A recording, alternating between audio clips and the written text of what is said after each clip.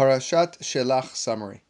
Bnei Israel were to be entering Eretz Israel very soon. They were happy, but were concerned that they would not always be on a level of tzidkut, righteousness, that would allow the 7 nations that lived there to be conquered through miracles. They wanted to send spies to check out the land so they would know the best way to enter and conquer without relying on miracles. When they approached Moshe with this idea, he was upset, since this showed a lack of bitachon, trust in Hashem. When Moshe asked Hashem what to do, Hashem told him to choose 12 tzaddikim, one from each tribe. Shevet Levi, which did not have a portion in the land, did not send a spy. Moshe Rabbeinu's main student was a man named Hoshea. He was chosen to join the Miraglim, the spies. Moshe added the letter Yud onto his name, since this letter stands for Hashem's name. With this, Moshe was praying that Hashem should save him from the plot of the spies. The spies entered Eretz Israel from the south. Wherever they went, important people were dying. Hashem did this so the nations will be so busy with the burials, they will not be interested in the Jews that were spying. Another miracle was that anyone that said, "These are Jewish spies," became unable to speak. Kalev, one of the other righteous spies, like Yoshua, went off to pray in Hebron at Me'arat HaMachpelah. There he pleaded with Hashem to give him the strength to withstand the evil plans of the other 10 spies. They noticed that Eretz Israel was really a land flowing with milk and honey, and the fruits were huge. They decided to bring back fruits to show to everyone. If their fruits are so big, imagine how big and strong their people are, they said. It took 1 person to carry a pomegranate, 1 person to carry a fig, 8 people to carry a grape cluster. Since their intentions were wicked, Yehoshua and Kalev, who was married to Moshe's sister Miriam, didn't join them in their plan. After a trip of 40 days, the spies returned. Instead of telling their report only to Moshe and Aharon, they delivered it to all the Jews. They told them, "The land is fruitful." That's true. "The fruits are huge." That's true. "The people are also huge." That is also true. "We will not be able to defeat them." And that was false. When the Jews heard this report, they became even more frightened. Kalev got up to tell the Jews to trust in Hashem and Moshe, but the Jews refused to listen to him. The night when they gave the report was the 9th day of Av in the year 2449. The Jews spent the night crying. Hashem declared, "You cried for no reason. I will give you a reason to cry on this day."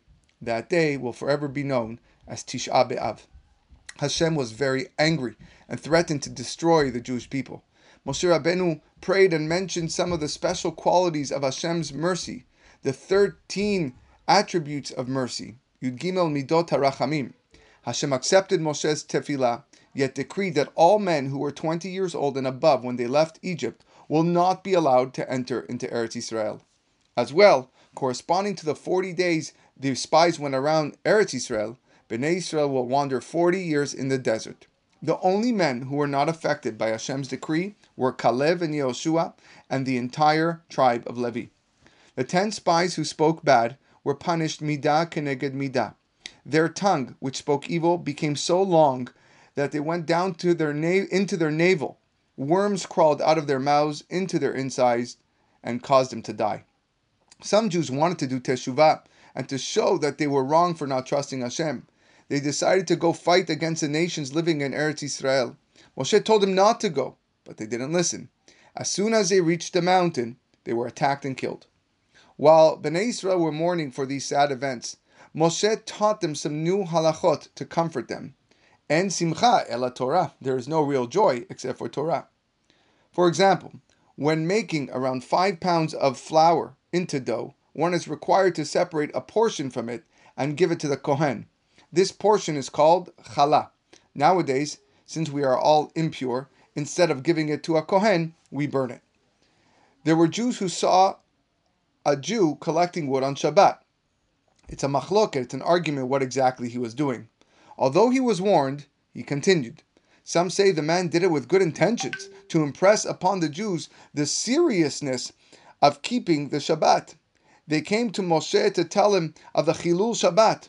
Moshe knew he was liable to the death penalty, chayav mitah, yet was unsure as to which of the 4 types of death the man should receive. Moshe asked Hashem, and Hashem said that this man is chayav sekila, stoning. The last part of the parasha speaks about the mitzvah of tzitzit. We are required to put tzitzit on any garment that has 4 corners. On each set of tzitzit, one of the threads is to be dyed bluish green, called techelet. It's a machloket exactly what color it is, however. The coloring for this comes from a creature called the chilazon. Today we are unsure exactly what techelet is, so most refrain from that part of the mitzvah. Even though we are only required to wear tzitzit when we happen to wear a 4-cornered garment, since the mitzvah of tzitzit is so great, the chachamim were posek and decided that we wear tzitzit throughout the day.